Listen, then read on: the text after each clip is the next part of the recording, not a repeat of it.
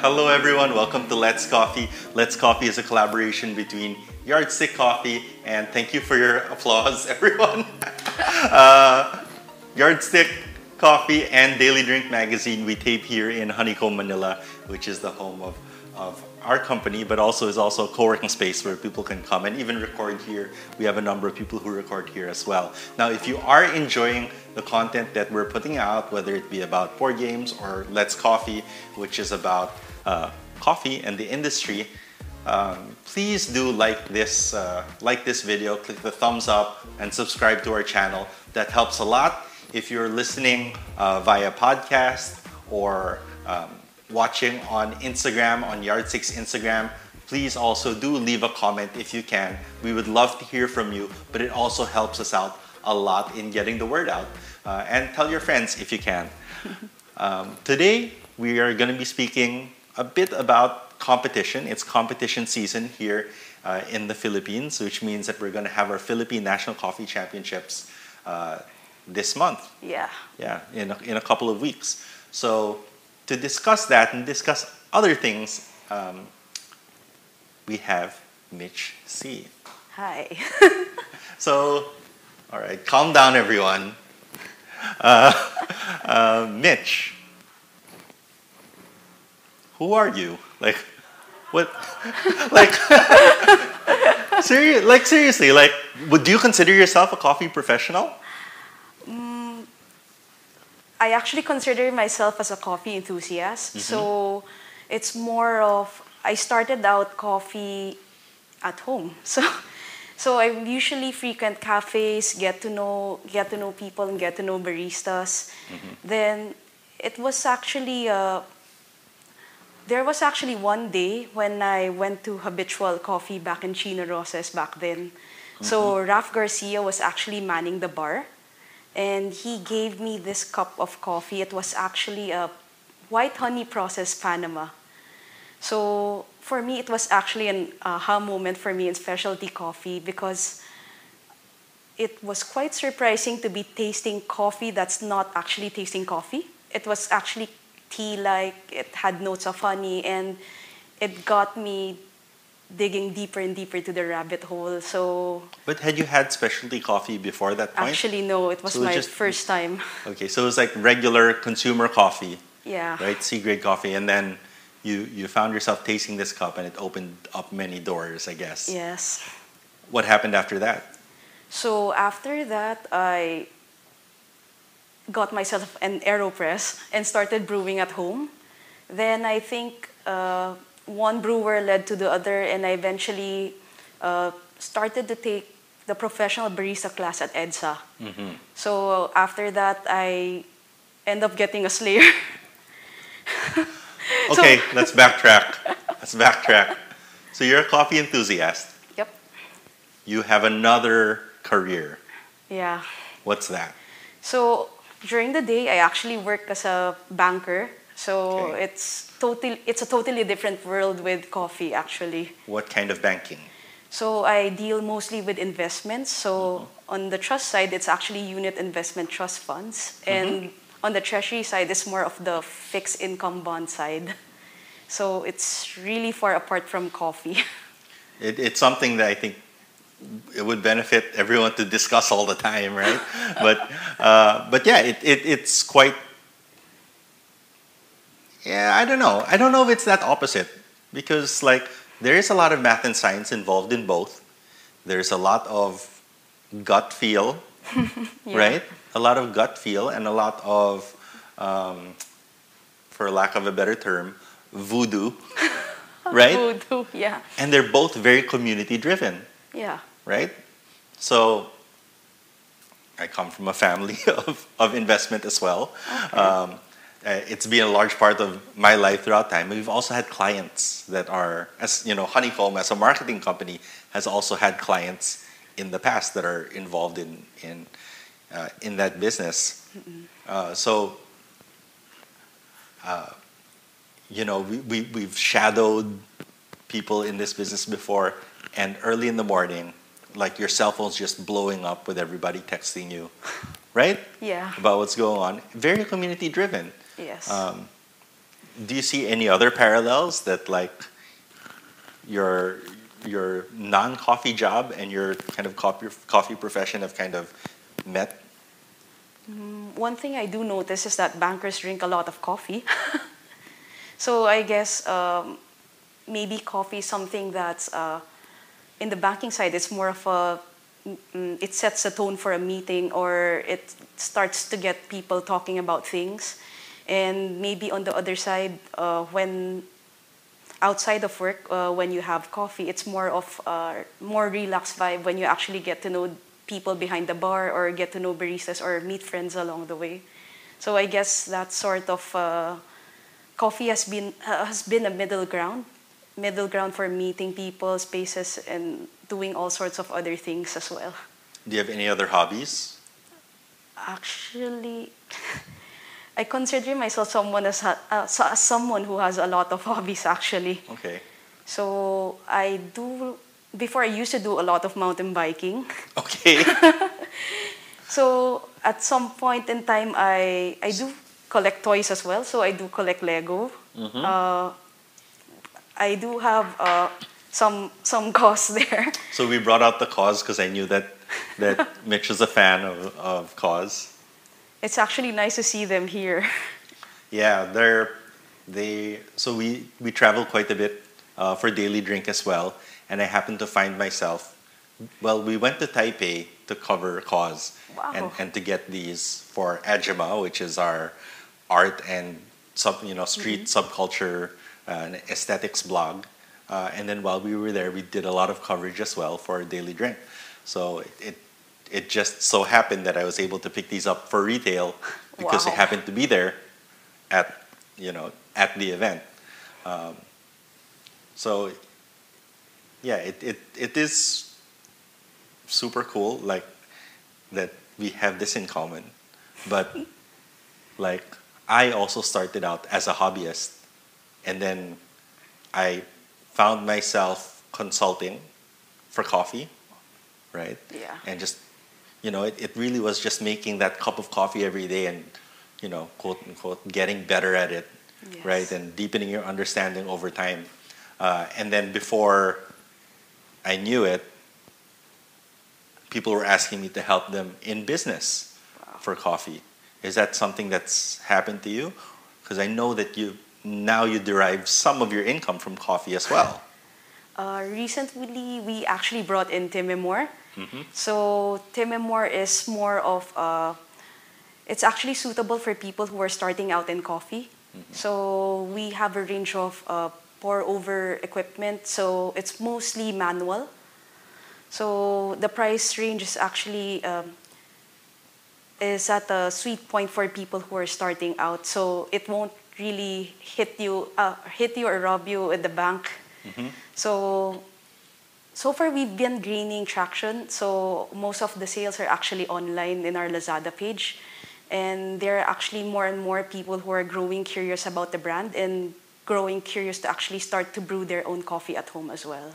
Do you think that this is something that you would have done if you did not compete in the Philippine coffee, what's it called now? Philippine Coffee Competition?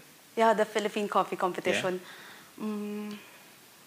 Back then, I think every single coffee enthusiast would have probably wanted to start out with a cafe. So maybe this wasn't actually the original plan at the start, but I think sometimes things don't go as planned, but they sort of lead you in some sort of direction eventually. So eventually along the way, when we were just thinking of what to actually do with coffee, we were actually surprised that we ended up bringing Timemore to the Philippines. So that's basically it. Which begs the question, why don't you start a cafe? Because it seems like a small step, I follow you on Instagram and I see Slayers right there in your kitchen. There's an EK43, the limited edition mini, a smaller one, right? Right in your kitchen. It's a small step to just opening a cafe. Why choose to take this particular route of being a distributor or a parallel importer instead of opening a cafe? So far, I see myself more on the side of maybe one step backward from from the cafe side. So I, s- being someone who loves to drink coffee and tasting the nuances, so it's something that I would appreciate if I took a step back and tried roasting. So it's sorts of, for example, when you start to taste coffee, you'd have some sort of questions in your mind on how would this actually taste like if the coffee was roasted this way and that way. So I think going to learn how to roast would actually bridge those questions that I have in mind more. Have you taken any steps to learn roasting? When I was in Berlin, I took a basic crash course on how to roast, but that's basically it. So most of the time, I just read books on the Roaster's Companion, or basically anything that I find online on how to roast coffee. Just in case people don't already follow you on Instagram, can they follow you on Instagram? Yeah, What- I what- think so. I'd like to think so. What's your Instagram? It's other Mich. Okay, so if I went to @other Mitch, what are the odds that in the next 3 to 6 months you're going to have a roaster at home? We do actually have a roaster set up somewhere. Oh, there you go. But not at home. No, not at home. Okay. So you are learning Yeah. on your own, or you have a team with you now? So far, we're starting to grow a team. Okay. So it's still something in the ropes, but it's not yet final. But everything is a learning curve, and I do appreciate the process of getting there. So kind of like tasting coffee, it's something that I taught myself to do. So I guess I'd also appreciate it if I took baby steps to learn how to roast eventually. Okay. So let's go there. How do you teach yourself how to taste coffee? Oh. What was that like for you? What's the story?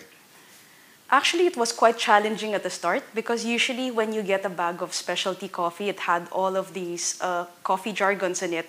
So it could be quite intimidating to someone who's starting. You'd get something like an altitude thing over there, and you'd get all of these notes that you have no idea how to translate on how to actually taste.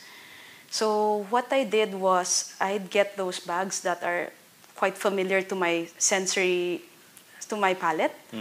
Then it started there. Then I started to build my confidence. So maybe for people who are starting to taste coffee, I would suggest being more curious and starting to notice things everywhere. Earlier, I think I mentioned something about mountain biking.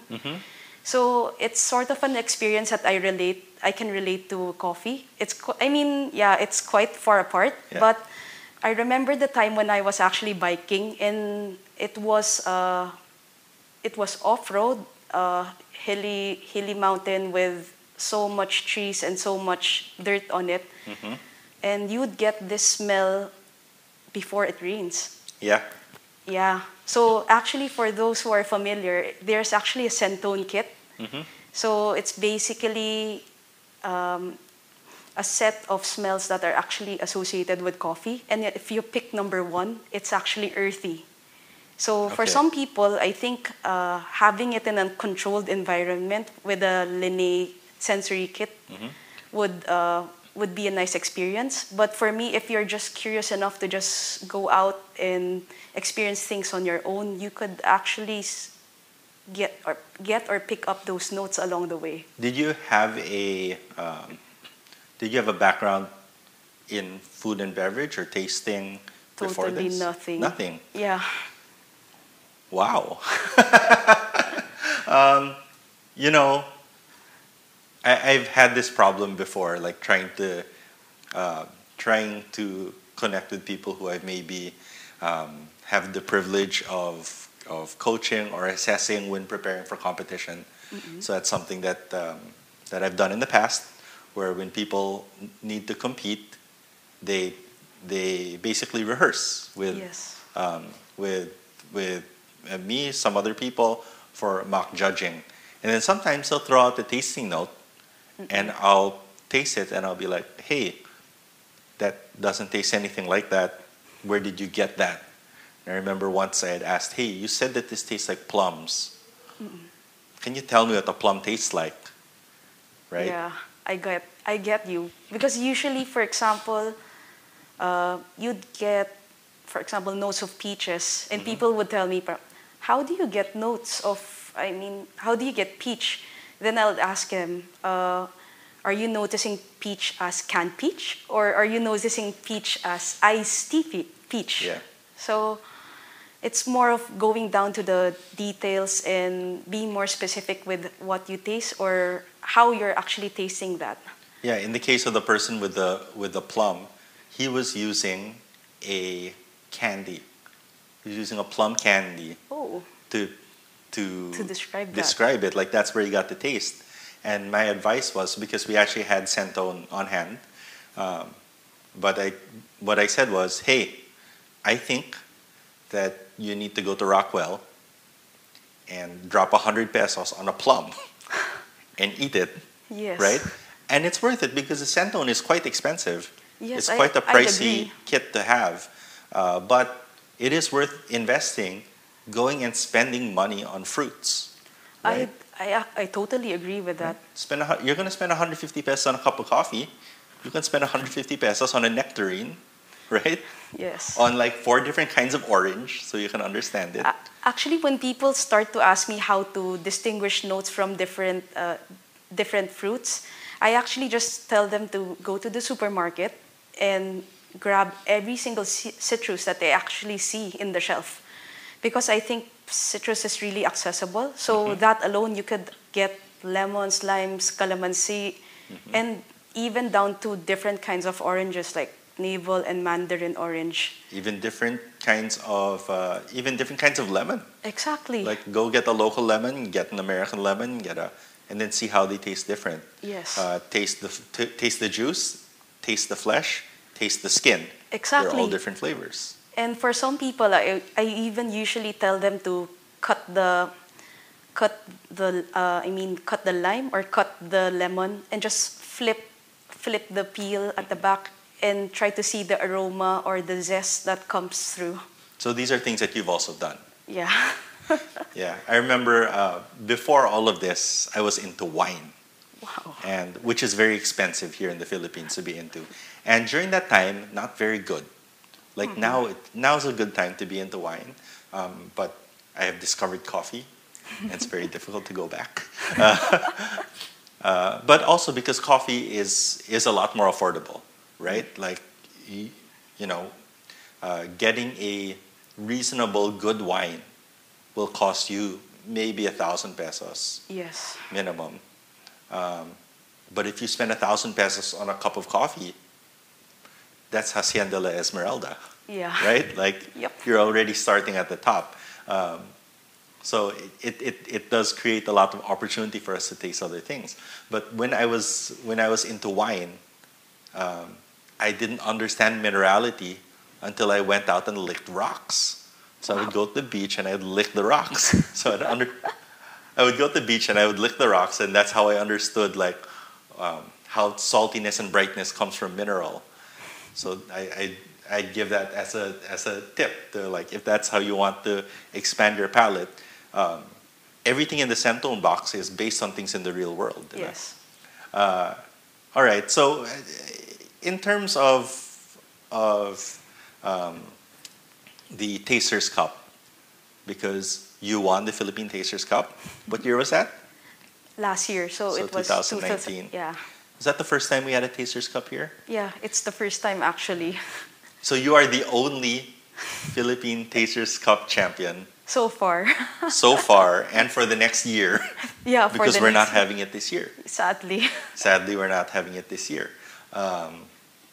which is a whole nother discussion. Yes. But in preparing for that, like, what made you think that this is something that you wanted to do, and how did you get involved in it, and how is it different from regular cupping? I actually had the thought or idea of a competition way back when I was in EDSA. So Kevin and Miko would actually say that there's a latte art competition and there's a national barista competition in the Brewers Cup. But I suddenly asked them if there was actually something on the side of tasting, and they said elsewhere it was being conducted, but we don't have that yet in the Philippines. And I said, maybe one day I'll just sign up for it if we do have the opportunity. So last year, I told myself, was this the sign that I've been waiting for? So I eventually jumped ship and just signed up. So Were you expecting to win? actually, no. But of course, I was looking forward to Berlin if I did. Yeah? So earlier you asked the differences between the normal cupping Yes. and the competition side. So usually on a normal cupping table, you'd get a wide array of coffees, but on that case, you'd be in a relaxed setting where you're just enjoying the coffee, tasting the nuances, and maybe comparing and contrasting which one you actually like. But in a cup tasters competition, you'd be faced with a total of 24 cups of coffee, and it's divided into 8 sets of 3. So I usually tell people that it's a mind game for coffee actually, because on the 3 cups you'll be having in one set, you'd have to remove the odd one out. So it's triangulation. Yeah, it's triangulation. So for me, I found it quite easy in the first round because you'd be having coffee that's quite stark, or they're quite different from each other. So on one hand, you may be having something that's quite nutty, and you'd be having very bright coffees on the other side. So you'd notice the differences, but eventually, as you progress to the next levels, it gets quite difficult. So just so I'm clear, there's no scoring involved. There's actually a score involved, so you need to get the odd one cup out, and at the same time, you would need to have it on the fastest time that you can finish. Okay. So usually they would give you 8 minutes, but it depends on how fast you could go and how accurate you could go about it. So you kind of need to strike the balance of Yeah. how fast you are and how correct you are Yes. in terms of the tasting. So in normal cupping, we have a standard cupping sheet, right? Yep. And we score based on flavor, body, sweetness, balance, all these things, acidity, Yes. right? Which you don't have to do at the cup tasters. No. You're tasting, and then how does that work? You're just saying, okay, these two have medium acidity and this one has high acidity. That's the odd one out. I think it would have to go differently for different people. But what I usually do is, for example, if there are 3 cups presented to me, what I do is, you're actually required to try all of the cups. So I try to train myself in a way that when I taste the coffee, I need to have some sort of picture into it. So, for example, when I taste it, I'd have notes of strawberry. So that's strawberry for me. So on the second cup, if I get blueberries, on the third cup, I should be expecting either strawberries or blueberries before putting the odd one out. But for some people, they're more trained not on the note side, but maybe if they're so good in mouthfeel or if they're good in acidity, they can also use those factors to identify which cup is actually out. So you go based on, you pick a primary tasting note, Yep. and that you use it as guidance, Yeah. basically. Okay. So after winning here and then going to Worlds, how did you feel at Worlds? Like, what was your performance like? And what did you notice to be the differences between the two? It was actually a different level at the Worlds. You'd see some people who were so relaxed into it, and some other people who were so tense into it.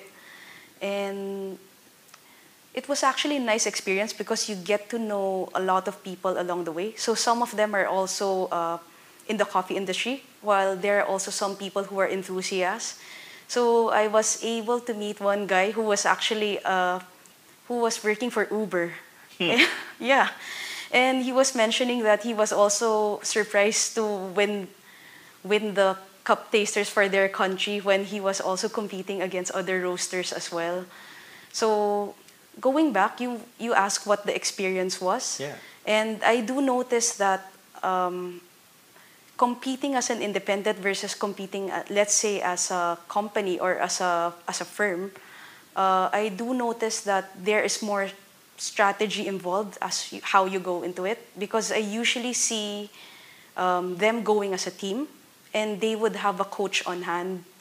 So I do notice that the coaches would actually take note of the competitors, and at the same time they would check which cups the competitors got wrong. So they would tend to brief their candidate on which cups they would, or which cups they should be more careful on. So maybe next time, if I'd have an experience again for the worlds, maybe it's something that I might consider as well. So aside from training for speed and time, but also Bring a team. bring a team. Yeah, you really see that. Like you really see, like here, when, when we send a team, I think they're trying to limit this. Okay? just to be clear, I think that that WC is trying to limit this from happening too much. But when we send a team, usually it's maybe a team of 2, team of 3, and then Australia will roll in with their team of 25 guys. There's one person whose job it is just to carry the grinder, and one person whose job it is just to carry accessories, right? Yeah. And that's really the way that they do it, right? Maybe it's an economic situation kind of thing, right? Yeah. Especially if you're by yourself. But this is something I think that as an industry we can really grow from, is, just because someone in a different firm is the representative, that doesn't mean you can't be on their team. Yes. Right? Because at the end of the day, we are Team Philippines. Yes. Right? You're representing the country. And I get very happy when I see, professionals, Filipino professionals traveling around the world. I remember seeing this recently with Sylvester and Kiddo being in London, I think. Oh, for the, yeah. Right? And then Center for Coffee Excellence. Yep. Raul went over there, and they ran the coffee booth at that expo together, right? And it was a good opportunity for them to be Team Philippines as one, right? Hopefully we can see some more of that, and maybe a bit more cooperation, especially because we find ourselves in a situation where no one company is really big enough to field a team of 24, 25 people at a time, right? I would also say maybe one of the learnings we can take from that is, if the coach is doing those things, watching the competitor, maybe it's something that you could do also, right? Yeah. Meaning, you're lucky if you're round 6, right? If you're the 6th person in your heat, it's always going to be difficult to go first. Yes. During the competition, I was actually at the 2nd heat, if I'm not mistaken. So it's like you had no choice, but you had to jump in.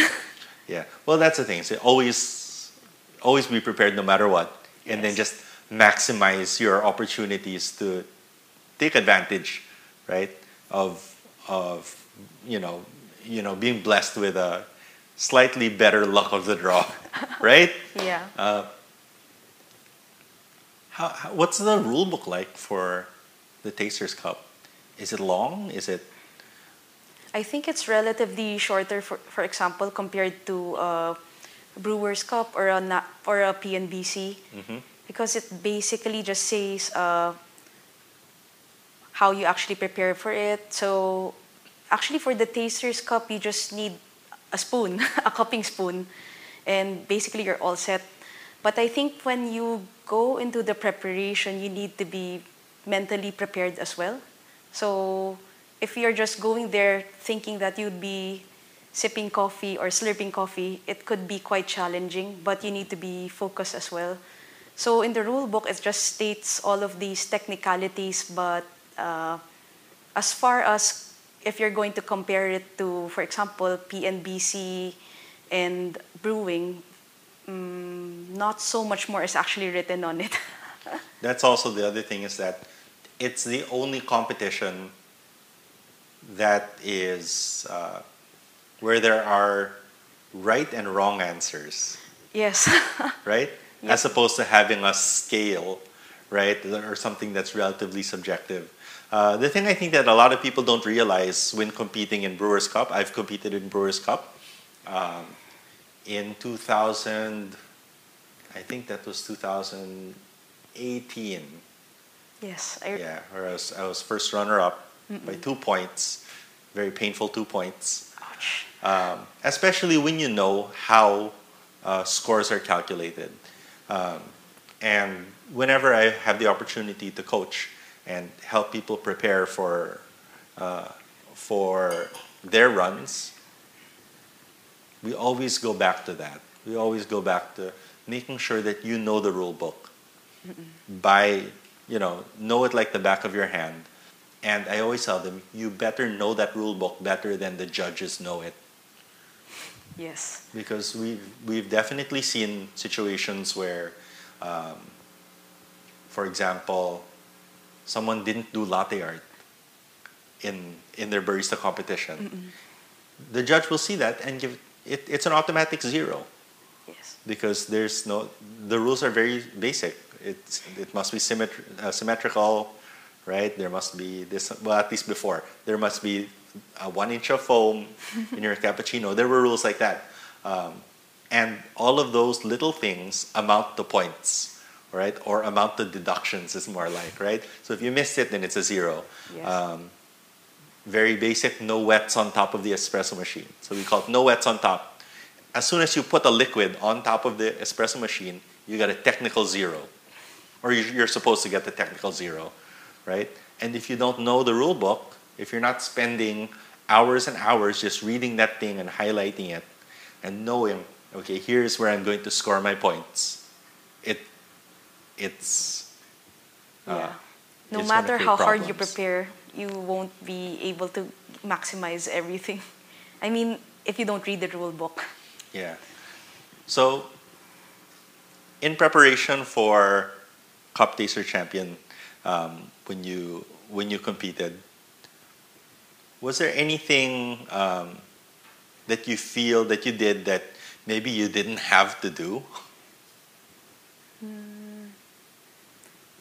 So far, I didn't realize, but it would be nice if I share what I actually did for the competition. Sure, yeah. So some people would actually think that going into competition is actually doing sets of triangulation every day. But what I actually did was just to have 1 or 2 cups of coffee a day. But I made it a point that every time I drank the cup, I would have some sort of note, that's quite distinguishable in that cup of coffee. So I train myself to pick up the notes right away, or if not, at least assess how the acidity is playing in my tongue, or assess if it's a heavy coffee or a light coffee. So it's important straight away that you need to get some sort of memory or perception on what you're getting from that cup of coffee. Couple of days before the competition, I tried to limit taking spicy food, hot food. It's important not to actually burn your tongue. So I usually limit myself to things that do not give a heavy sense on your palate. So it's basically having cereal, milk, bread, and congee. Wow. So how many Congee. days? Like 3 to 5 days before the competition. Wow. So you went taste neutral, basically, Yes. and carb heavy. Carb heavy. Carb heavy, taste neutral. For the Would competition. you recommend that for other competitions? Not so sure on how other competitions would go about, but definitely for cup tasters, it's something I would recommend. Because, for example, if you're so used to tasting spicy stuff, you might not be able to distinguish some faint notes that you would be tasting in coffee. And every bit of note actually helps. Did you ever did you use a training partner? There were times when I actually dropped by the Calzada office and Ivy was actually there. So if I'm lucky, they'd have a production run of their coffee and I would also taste with them. Because I think tasting is actually a experience that you'd want to share with people. So people tend to taste differently and it's actually interesting to hear how people actually taste that specific kind of thing. So usually when we talk about tasting, it reveals some sort of personality that goes with the person. So there was one time when we were actually tasting a cup, and I actually remembered someone saying, "Oh, it smells like Watusi," and I was like, "Wow!" So this person must have some sort of interesting childhood that he'd have to mention Watusi, Yeah. or sometimes I'd have people saying that they would get seaweed or soy sauce in the coffee. Then later on, you'd actually know that their background is actually into cooking. So they're actually chefs. So some people are very familiar with, for example, with local fruits, and they'd say that this is a guyabano, or this is a papaya, or this is star apple, and all sorts. So it helps to also open your perspective on how other people taste things. I remember there's a cafe in Taiwan, in Taipei, called Aura. Wow. Okay. And what they did was they built a tasting chart that was unique for Taiwan Based on the based on their taste. taste. So they built it out, and then and it's based on what people there are used to tasting. So on the grains and rice and bread side, on the standard SEA chart, it's like grains, cereal, bread. That's it, right? Or pretty much that's it, right? Yeah. And I think there's like brown, something like that. In the Taiwan one, it has its own branch, and then well, not Taiwan, in Aura's version, it has its separate branch, and then there are like 6 different kinds of rice, something like that. So there's like toasted rice and brown rice, steamed rice, and it's all these different ones. And then they actually they kind of went crazy on it, and they made a computer program where they would feed photos they would put the item into a light box, right? And the camera would take a picture of that item and determine what the color, the single color property that is dominant in that item is, and that's the color that they were using on the chart. Ooh. And then, this is crazy. And then when they would have tastings, they would write down what they tasted and in what percentage they would taste. And then the computer would generate like a dot map of the density of different flavors and tasting notes based on... Wow. Yeah. And then the next year, they decided to sort coffees based on the way that it made them feel. Wow. And then they basically invented some sort of AI. So they said how coffees made them feel, and then they sorted it. And then they looked at photos, and they said how those photos made them feel, and they sorted it. And then the labels are now generated by the computer. So they tell the computer how it makes them feel, and what things they taste, and in what percentages. And the computer selects a picture and colors the picture with the swatches from the AI in the color balance of the percentages that you said. Wow. It's crazy. Crazy. It's crazy, but it is completely unique to their culture, to the things that they taste and the way that they feel about imagery. Yes. So like sereneness, intensity, relaxation, right? And then the actual colors. It's wild. Yes. It's pretty wild. Actually, the idea of going into it is actually mind-blowing. And then if you go into the roastery, instead of having a big roaster, they have 2, I think 5 kilo roasters, because they want to have kind of the flavors from the different roasters have different characteristics. So it's one of the most interesting cafe and roastery experiences I've ever had, and it's in a place called Aura in Taipei. And Maybe I should visit. you should definitely visit once you can go there. Yeah. Oh God. Yeah, it's super interesting. I think if we were going to build a wheel here, right? If you were going to build a taster's chart here, yeah, definitely like starfruit Yes. will be there, right? And when we talk about starfruit, like, can you tell me about starfruit? I have very specific memories about childhood and running on walls, right? Running on the top of a wall and picking it out of a tree and eating it without washing it, right? Yeah, and it's very unique to those memories. Do you ever have tasting notes that are highly not unique? It's a word. Do you ever have those tasting notes that you're worried to say because people won't understand it? And how do you deal with that if you do? Maybe I guess it's more of trying to laymanize things. Mm-hmm. So, for example, let me try to think of a scenario. I'll give you an example. Okay. Okay, so I had a coffee once, and I tasted it, and I told my trainer, right, or my friend who was training me at the time, I said, "Hey, this tastes like barbecue chicken." Like, how do you break that apart? Maybe I first try to check out the wheel first Okay. and find something that's quite close to that. Well, actually, there was a time, but it's sort of close to what you said. Mm-hmm. There was one time when I was cupping, and I got the note of peach. Mm-hmm. Then someone had the note of pear. So both of us were saying, no, it's peach, no, it's pear. So to sort it out, we checked the flavor wheel. And surprisingly, peach and pear were actually side by side.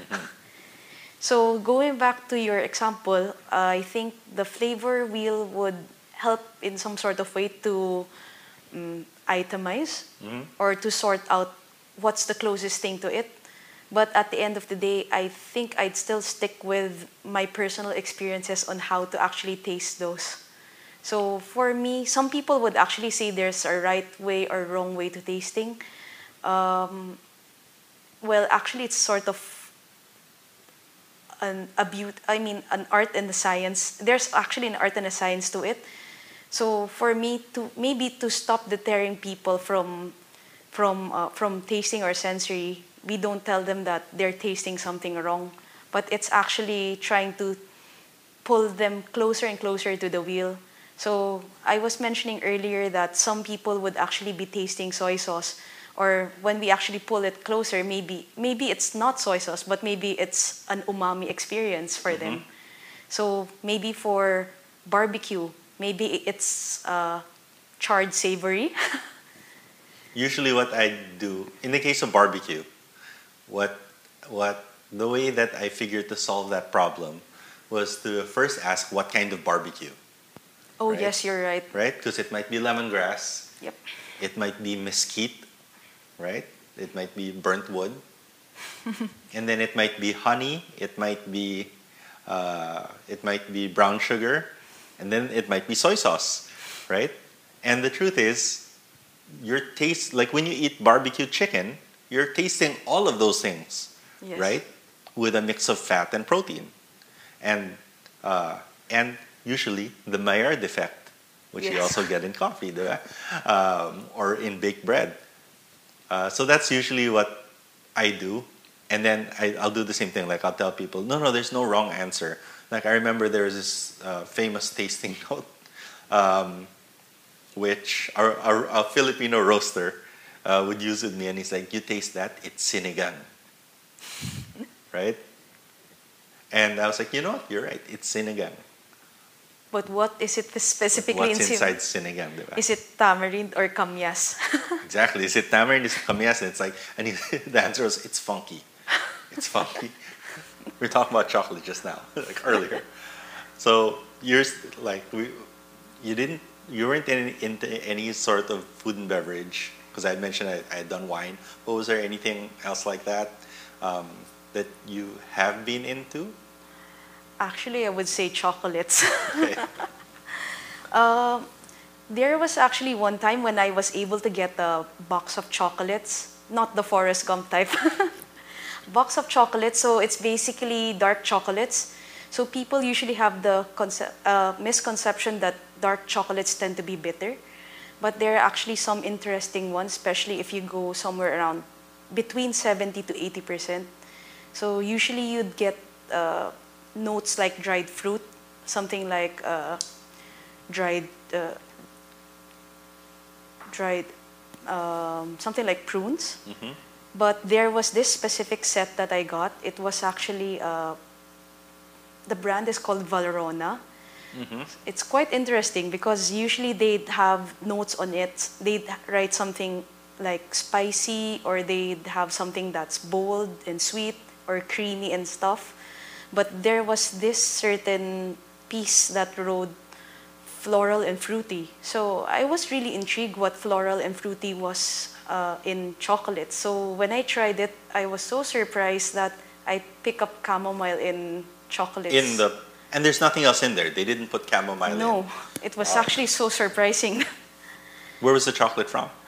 I forgot which country it was from, but it was really delicious. So anytime that I see the brand Valrhona, I try to pick up a pack home. But that just goes back to kind of like your central message, which is that there's really no wrong way, right? Like just be open. Open to try new experiences, because you won't actually know that anything could actually be a sensory experience. Even something like washing your hands in a new liquid soap could actually surprise you. And also, so you were saying that right, you're talking about chocolate, right? And you're saying that you're expecting it to be bitter, right? Yes. Or most people think that it's bitter. And I think the big take home for me from that is just don't have the expectation, right? Like if you're gonna go taste it, don't have the expectation that this is going to be bitter, or that it's going to be sweet, or that it needs to taste like berries because it's from Ethiopia, right? Yes. Like just accept things for what they are and appreciate them in their truth, right? I did want to ask you, after you started talking about that, what are your thoughts on bitterness? I think bitterness, when you try to extract coffee, for example, over extracting coffee can actually cause bitterness. But there are actually some sort of bitterness that add value to coffee. So one of those things would be, for example, grapefruit.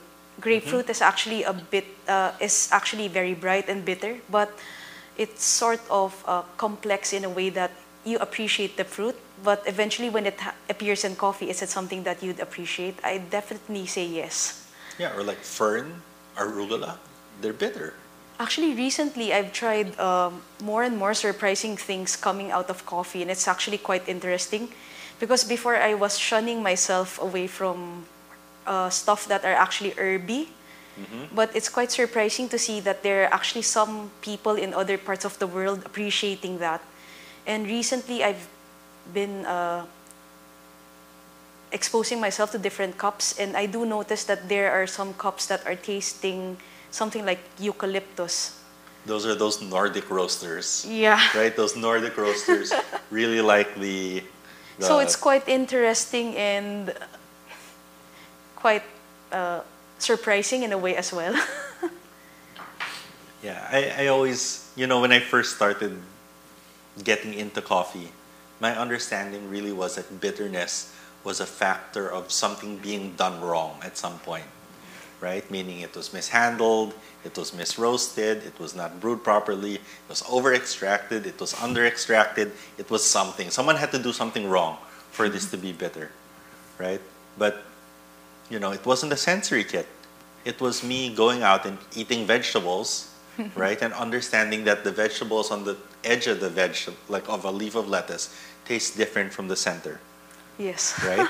And then really thinking that, okay, so that edge is exposed to sunlight and whatever, and the heart of that vegetable is kind of protected, and so the sugars stay intact in that central part, right?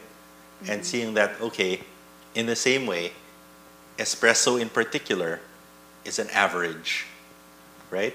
The flavors in the beginning and the flavors at the end are different, but we mix it and swirl it together and we get this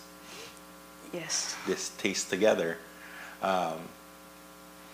And kind of learning to appreciate things as they are in their truth opened me up to being able to appreciate bitterness and use it as a tasting note and understand people who want their coffee bitter. Yes. Right? So you have Timomore, you still have your day job. Will you compete again? I'm actually looking forward to compete again. In Cup Tasters. Still Cup Tasters, okay.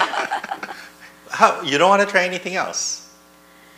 So far, if I want to try something else, I'd be more interested on the side of judging or learning more on how to score.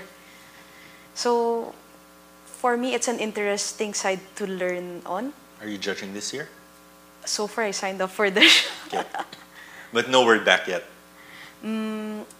So far, there would be a workshop on Sunday. So I'm sort of looking forward to that as well. I think I think that as a good taster, you do a good job judging something like the Brewers Cup. If you read that rule book and you study that rule book, what you'll really find is that the Brewers Cup, if you are a sensory judge, you really are just testing for taste. Yes. And it's very liberating to be able to, okay, we're not really thinking about that much about what you're presenting, whether it's right or wrong or your workflow or this or that. It's really just, what am I tasting here? We're scoring the cupping sheet. Is what they're saying actually what's coming out here? Yes. Is there truth in effect, right? And yeah, I really think it would help, like if we had, I think that you would be a great asset to a judging panel, is what I would like to say. Thank you. That said, what do you think coffee should taste like? For me, I'm really biased with coffee that's quite sweet, quite floral. So before, there was a trend when I used to like medium roasted coffee. Then it sort of shifted to light roasted coffee. So it's like toggling in between. But so far, I'm appreciating Nordic roast from Sweden. So it's something that I've been drinking regularly. So recently, and most often than not, we usually have notes of chocolates or cacao nibs and all those. I'm leaning towards something that's quite on the lighter side, maybe a nougat finish. Yeah, mostly on those things. So it's something that I'm chasing. So recently I've been trying to get myself on different roasters from Sweden just to try them out. I find it super unusual because those roasters from those Nordic and Northern European roasters have kind of this new wave in philosophy of taste and flavor and how they're handling the coffee. And I find it to be very similar to high quality teas, right? So you're talking about milk fermented oolong, right?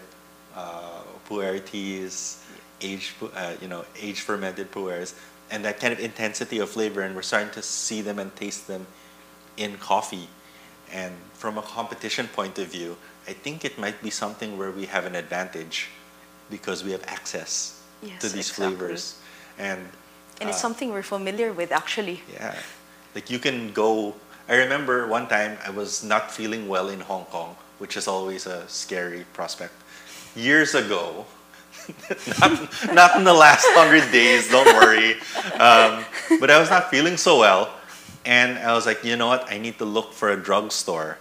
So I was wandering around in Xiongwan. I pulled out my phone, like, drugstore. It's like, there's one around the corner. And I get there, and it's one of these Chinese drugstores. You know, with a cat sitting on a pile of leaves, right? And I'm like, oh, this is a drugstore. So I search pharmacy.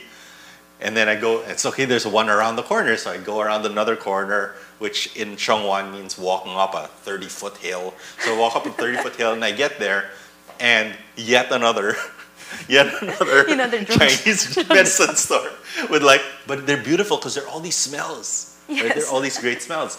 And then I realized, you know what? Watson's. And I got myself some paracetamol. If you could have a cup of coffee with anyone in the world from any period of time, who would that be and why? I think I'd have coffee with Gerald Genta. Okay. So I've had the thing for watches, and I was just looking at watch design and eventually liking this and liking that. Then it suddenly dawned upon me that, hey, why don't I Google who actually designed these watches? And I was actually surprised that it was Gerald Genta. So it's quite interesting to see his designs over in Cartier, in AP, in Patek, and even something as simple as a Mickey Mouse watch. So it's something that he actually worked on.